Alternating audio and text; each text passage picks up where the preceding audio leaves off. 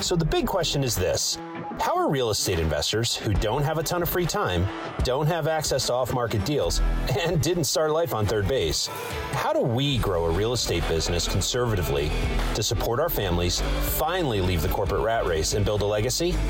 That is the question, and this podcast will give you the answers. I'm Ed Matthews, and this is Real Estate Underground. This is the Real Estate Underground podcast show number 35. Hey everybody, Ed Matthews here with the Real Estate Underground. I am very excited about today's guest. Jacob Vanderslice is principal at Van West Partners. Jacob, thank you so much for joining us today. Welcome. Ed, we appreciate it. Absolutely. Absolutely. So one of the things that I was really excited about was the asset class that you live in, right? In self-storage. I know you're very diverse in terms of all the asset classes you have experience with, but it seems like self-storage has been, at least one of the big places where you've played. For those folks out there who don't know who you are, what is your backstory and how'd you get here? Well, I'm a principal at Van West Partners. We're a private equity shop based out of Denver. And I got started investing in real estate in about 2006, started doing single family fix and flips. We grew that line of business. We did a ton of those over the years. Excellent. Did some multifamily, some adaptive reuse retail deals, townhome development. We've covered a lot of bases. And we had studied self-storage for some time, and we liked its historic downside protection during economic downturns. So we got into the business in 2015 with a couple of ground up development deals here in Denver. And we actually recently sold those a few months ago. And then we expanded into the Midwest, the Milwaukee market. We did a few deals out there and just kind of kept going. We launched our first storage fund in June of 19, and we closed that in August of 20. And then we launched our second fund in 21. We closed that at the end of last year, and we're on our third fund right now. We do funds, and we also do single asset syndications for development projects. But we still run our rentals and our retail projects, but self-storage is definitely our main line of business. Okay, fantastic. In terms of your calculus and how you look at a project, whether to syndicate it or to run it through a fund, what is kind of your thinking using those tools? So the only reason we're doing syndications in addition to our fund is only buying existing storage facilities. Got it. It's buying some deals that are full, some deals that are empty, but it's only buying existing product. And raw land ground up development is just too much of a different animal from that business plan. Right. So instead of layering development into a fund, we decided to do our development projects outside the fund in single asset syndications. Got it. So we closed a deal about a week ago here in the Colorado Front Range, and we've got 3 more behind that in Q4 and Q1. We might roll those up into a fund vehicle, or that strategy, I should say, into a fund vehicle at some point. But for right now, they're just single asset syndications. Okay. All right. So that helps clear it up for me. So in terms of how you got into real estate, what drew you in? It sounds like you may have a finance background. I don't have a finance background at all. Everything I've learned has been by screwing up. I was a history major in college, and I was flying airplanes, and I was also a firefighter. Always was fascinated with real estate and just kind of jumped in, not really knowing anything. Yep. And in my early 20s, and as you can imagine, I got beat up pretty well, but I learned a lot. Sometimes education is expensive. Yep. But yeah, just learned by doing and just kind of grew the platform along with my partners from there. So you and I went to the same real estate school then, Yes, it's the best real estate school out there. The school. It's expensive. It is expensive. Yeah, exactly. It makes the Ivy League look actually almost reasonable. But the fact is that, so I'm a technology guy by trade. And when I left my world, my friends and colleagues were like, oh, we want to invest. And I said, tell you what, let me go prove the business model. Let me go screw a whole bunch of things up. Let me learn how to fix them and not do that whatever mistake I made again. And then when I get comfortable, we'll talk. So yeah, same school. So that's interesting. So I'm curious, in terms of real estate as an asset class, right? As a general asset class, what drew you to that versus anything? You're obviously a smart guy. You could have started any business. Well, I wouldn't go that far. Real estate's generally for dumb guys, right? It's easier and simpler to look at a building and figure out how to add value, right? Versus trading stocks or options or whatever it might be. I always like the just inherent intrinsic value that comes along with a piece of real estate, right? It's a hard asset. Yep. You've got land, there's intrinsic value in land. And it's fun buying something distressed or undermanaged and making it better, making it look better, making it perform better financially. So yeah, I don't know what else I would do if I wasn't doing real estate full time. Yeah, it's interesting. one of the things that drew me in was exactly, you can go out, you can put your hands on a building, you can directly affect the value of it. And frankly, you can buy really good assets with leverage, which is the other thing, right? As opposed to taking that dollar and investing in a company stock and hoping the CEO knows what they're doing. That dollar buys $1 a stock, right? Yeah, if a stock investment isn't going well, really all you can do is sell or buy more, right? Those are kind of your two options. But if a real estate deal isn't going well, for the most part, you can do something to fix that. You can spend more money on marketing. You could do some capital improvements. You could rebrand the building. Whatever the case might be, to a degree, you have a fair amount of control over the outcome of the deal's performance.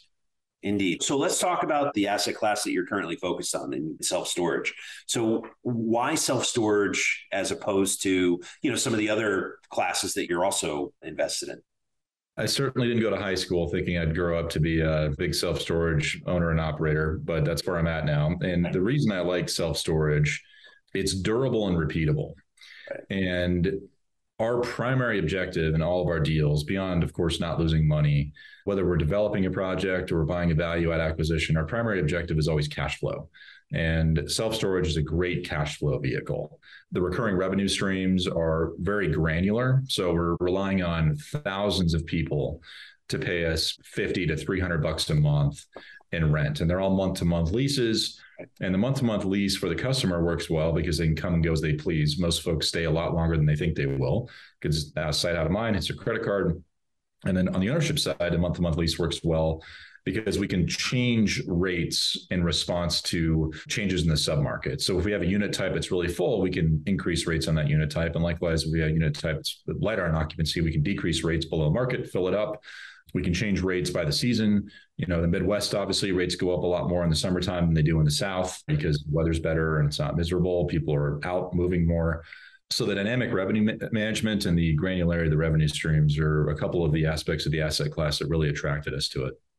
Yeah, one of the things that I've learned about self-storage, I don't invest directly in any in terms of our company's portfolio, but the fact that you can adjust your revenue stream on a every 6 month or even sooner basis is really an advantage. If the market is growing quickly, it's a lot easier to adjust price points in self-storage as it is in my world, multifamily. Yeah, multifamily is kind of in between on the leasing side and revenue streams. It's kind of between like an industrial triple net 10-year lease and self-storage. So your leases are hopefully 2 years, sometimes 1 year. You have turnover, but you can forecast your revenue streams a little more accurately. A 10-year industrial lease, you know exactly what you're going to get on your revenue streams, assuming the tenant pays probably within 1%. You can forecast your revenue out for the next 10 years. Right. And self-storage is very different because they're all month-to-month leases. You got seasonality. So that lends itself to allowing operators to a degree experiment with revenue management. So you can experiment on a given facility 1 month. And if that experiment doesn't go well, the next month you can course correct. Like if you raise rates and you get too many move outs, you can bring rates back down as you measure the performance of that rate increase and the impact on the facility's performance. So yeah, experimentation, not too much, but you can experiment in the asset class and course correct fairly quickly if the experiment doesn't go well. Just a little. Right? Just a little. Gives you a little bit of turn this knob off and this one on, right? A lot more control, I would imagine, as well, right? That's got to give you the ability to control your revenue stream way more effectively than, somebody in a different asset class could. So let me ask you something, in terms of entrepreneurship, what separates the folks in your business and our collective business that tend to succeed versus the ones that struggle? I mean, what are you seeing as kind of the key things that make a successful real estate company operate efficiently? Well, I think the first key to success, and we're still striving towards success, I can assure you, as I'm sure you are too. But I think the first key is getting in the game, right? And taking a risk. A lot of people just get kind of paralyzed. They look at deals or they never see the perfect deal. They haven't done a deal yet. They've got some cash. Right. The best way to learn, though, is to get in the game and actually operate real estate. Some of the better operators we've seen there in all real estate asset classes are really good at muting the downside and quantifying the upside. And muting the downside, I think, is obviously the most important aspect. Like, what series of events have to happen on this deal for this deal to lose? And if those series of events are very, very unlikely, that's probably a pretty safe investment knowing you're not going to lose your money. Right. But then on the other side of it, also reasonably quantifying the upside on the deal as well. And when you quantify upside on a given real estate investment, what you got to figure out is, are your underwriting assumptions reasonable and achievable? It's not like, all right, if everything goes perfectly, we're going to get a 15% IRR on this deal. That never does, right? Deals always go better or worse than you think they will. They never go exactly like the model suggests they will. Exactly. So I think muting the downside and quantifying the upside with reasonable and achievable expectations. And then after buying it or building it, whatever the case might be, execution. We always hear you got to buy deals right. And of course, that's true. But so much of the value is created on efficient management operations, controlling expense loads, growing revenue streams. That's just critical. Yeah, I couldn't agree more. The fact that you have to have systems in place to be able to effectively manage, regardless of the asset, to effectively manage the business, right? The other thing that I would add to what you just said is we measure everything because, anything that's being measured can be improved. And like you, we are a work in progress, and I don't know that it'll ever be done, which is, in my opinion, it's part of the fun, right? Is to continually work on the business and get it to operate as optimally as possible. Yep. I'm very proud to say we get less stupid every year. I'm going to borrow that. All right. You're welcome. I probably borrowed it from somebody else. Yeah, I'm sure. Speaking of somebody else, one of the things that I've noted with a lot of the real estate and frankly, entrepreneurial professionals in general is that they work with mentors or coaches who give them advice. What's your opinion on mentorship, both receiving and giving? And I'd also like to ask, who gave you the best advice you ever received? I've had a series of mentors and people we look up to over the years. Of course, my family is one of them. I got into real estate. This family friend of ours, this was like in the early 2000s, we were skiing and he was on this janky Windows phone at the time with a stylus. And, he was emailing, he was on phone calls in the ski lift and he was closing deals. He was talking to his title company. I was like, man, this looks fun. I want to do that. I want to be on the ski lift to close deals. Right. So that was kind of inspirational. I didn't really learn much from it, but it was like, man, real estate's pretty cool. But as far as specific mentors over the years, we did JV back in our single family days with a really high net worth guy here in Denver, completely self-made. Came to Denver in the 70s with half a tank of gas, $20, one of those things, right. And just created a massive enterprise. Learned a lot from him and his team and his shop. One thing that I always said is when there's a downturn, the lights go out, you're never going to see it coming. It happens overnight. It's just instant. One day you wake up and it's like, whoa, this is not good. It's not some kind of slow reduction. It happens quickly. Yeah. So we're watching out for that. Another takeaway I got from there, I walk in their office the first day we're doing this JV and my first question was, what kind of IRR you guys want to get? They kind of sit back for a second and look at me. He's like, you know what? We're not too concerned about IRR around here. We worry about building businesses.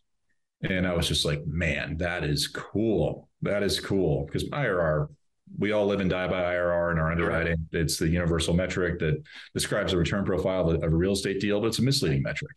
And when he said that to me, I was like, man, that's building businesses. So we've tried to focus on building businesses. That was really what I got to. As far as coaches go, we have a business coach. He's awesome. We've been with him for almost 3 years now. We do a monthly meeting with him and my partners, and we also do rotating meetings individually with him. And he's helped us work out a lot of interpersonal, communication challenges we've had over the years, goal setting, accountability. And we set a big goal for last year. And I remember going into 2021, it sounded like, oh man, how are we going to pull this off? Right. He's like, if it's not scary, it's not big enough. And we hit it and a lot more. So he's been huge. But I think spending money on people like that, as expensive as it can be, the ROI on it's tough to quantify, right? So indeed. Just the two pieces of what you just said really resonated with me. One is, from a goal setting perspective, getting clear, right? Getting really clear on what you want to accomplish. And then obviously not worrying about how we're going to do it, right? Just what are we going to do? And the other piece of it that's very interesting to me is the idea of accomplishing those goals and then figuring out, okay, what's the next hill to take, right? And so it's interesting that you make an investment in someone like a coach, like the person that you work with, and that investment returns in exponentially. Like you said, and I have a mentor who's said the same thing to me, that if it's not spooking you a little bit, you're not thinking big enough. And when I love the idea of someone giving you that little bit of a push, I always tell people I don't need cheerleaders, right? My mom thinks I'm awesome. If I want to hear about how awesome I am, I'll go buy and buy mom breakfast. But the fact is that really what I want is someone who's going to tell me the truth, right? And look me straight in the eye and say, look, here are the things you can do better. And here's what I would do. And more importantly, challenge you. and get you to think outside of your comfort zone so that you can build businesses, as you said. Certainly. Are you interested in real estate investing right here in Connecticut? Ever wonder where all those real estate investing pros hang out to network? Did you know the Connecticut Real Estate Investors Association will introduce you to those investors and will help you learn how to find deals, fund those deals, and even teach you how to do it without leaving your current job? Go to ctrea.com. That's ctreia.com and click on the events button to register for an upcoming event. Hope to see you soon. Buying investment real estate is both thrilling and sometimes stressful. Without a lending expert by your side, most investors don't stand a chance. That's where CT-REIA Funding comes in. CT-REIA Funding was founded by investors to help investors just like you fund their deals. Whether you're buying a single-family rehab, an apartment building, or really any investment property, our team will understand your deal and help you close quickly. Go to ctreiafunding.com or call us at 860-876-0572. So in my experience, leaders are readers. And these days that can mean books, but in a lot of cases it's podcasts or audiobooks or meetups and things like that. And I'm curious how you grow your capabilities and how do you continue to kind of sharpen the saw, so to speak? What are some of the things that you do and who are you paying attention to these days? Well, we're part of a number of mastermind groups, and those are extremely valuable because people are just open and honest. They talk about what's working, what's not working. People throw challenges on the table and you talk about, mainly you talk about what's not working. That's the most bad. We don't care what's working. We want to hear what's failing, right? So it's been extremely valuable. As far as reading goes, I regrettably, to a degree, limit myself to mostly historic nonfiction. And I read books about leadership, a lot of World War II stuff. Yeah. I do business books here and there. I've read all the standard issue ones, but for whatever reason, I always struggle to get through those very quickly. But I take a lot away from historic nonfiction and stories about leadership and leaders who've experienced challenges and how they dealt with those. And frankly, the challenges that they experienced are far, far more of a challenge than we experience on a daily basis, right? Without a doubt. Yeah, we have a bad day if we don't get a deal or something, or a lender retrades us on a term sheet. Right. And you look at what some other people went through generations ago, it's just meaningless. Yeah, it puts it in perspective, doesn't it? It certainly does. Yeah. I have two cheats with the business books that can be a little bit dry. One is audiobooks and the other is Blinkist, which I don't know if you've ever, actually a friend of mine who we interviewed a few months ago that put me onto Blinkist. And it reminds me of my academic days where I was reading crib sheets to get through I was an English major, so liberal arts students unite. One of the key ways I actually got through high school and to a certain extent college was crib notes and making sure that I at least knew the high level points of why the book I was supposed to be reading was important. Not heard about Blinkist. I will certainly make a note to download that. Yeah, it's nice because, in 15 minutes, you can basically read a book or at least get the key points. Interesting. Yeah. So I'm curious about your masterminds. Would you like to talk about some of the specific masterminds you belong to and what you get out of them? Yeah, certainly. We're part of one group called the Real Estate Investor Roundtable. It's put on out of Baltimore by a guy named Fred Lewis. Okay. And he's a prolific single family investor, really smart guy. He does a lot of stuff. He has a hard money fund. It's a bunch of operators around the country in various asset classes. It's fairly intimate. I think there's about 30 people in there. Nice. People present and just kind of talk about what's working in their business and compare notes on the market. And it's extremely valuable. I missed the last in-person event. My partner went, but I missed the last one because of childcare conflicts. But I'm going to the next one in October. So I'm excited for that. Another group we're a part of is called Freedom Founders. Okay. And Freedom Founders is run by a guy named David Phelps. And Freedom Founders brings dental professionals together who have excess cash flow and deployable cash and educate them on how to invest with sponsors. So about half the group are dental professional members, half the group are folks like us. There's single family operators, multifamily, industrial, self-storage, you name it. Yeah. And we kind of teach them how to invest in private real estate deals to replace their practice income. So those events are really meaningful. And the sponsors have a weekly kind of mastermind call as well. So we all get together and compare notes on our businesses, and we have topics that we cover. We'll present on stuff here and there, but it's just your barometer on what's happening in the country is just talking to other folks and hearing what's working. We used to be part of another really good group called Collective Genius. Yeah. And they meet quarterly. And the only reason we dropped it is just we have young kids and it's once a quarter, you got to be gone for about 3 or 4 days. Right. It was still valuable. And we really kind of had to just choose like, what are we going to keep going to? So between the current masterminds and then going to look at deals, most of our deals are not in our backyard. Right. I'm going to Oklahoma next week for a couple nights to look at a portfolio that we have tied up, but it was just too much travel. But masterminds are extremely valuable. Yeah. And you just hit upon something that really means something to me as well. And, in my past career, there was a point where I was spending 150, 200 nights a year on the road. And my wife turned to me and at one point of crystal clarity and said, you're missing so much good stuff with these kids. And it's one of the main reasons why I left corporate America and jumped into the real estate business head first, is because it afforded me the opportunity as we were talking about right before we hopped on this show, if my daughter Maggie's playing in a softball tournament in Nashville, Tennessee, I can be there. Yep. I don't have to ask anybody for permission to be there. And that's one of the benefits of being unemployed, right? Exactly. Yes. And I don't have to spend Friday night at dinner explaining to these 2 little kids who the scruffy guy is at the kitchen table. They right. I'm actually around. So it's wonderful. It's nice that you've gotten that level of balance. It's quite fortunate. So I am still seeking balance, but it's very important, and getting home every night at a reasonable time, 5:30, I try to just cut myself off and get out of here to spend time with the little guys. These years go quick, as you know. Do. Yeah, you'll blink and they'll be asking you for the keys to the car, I guarantee you. Right.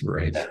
It's amazing what you learn at the dinner table, and it's amazing what you learn bringing them to whatever event they're going to, listening to the conversations that are happening in the back seat.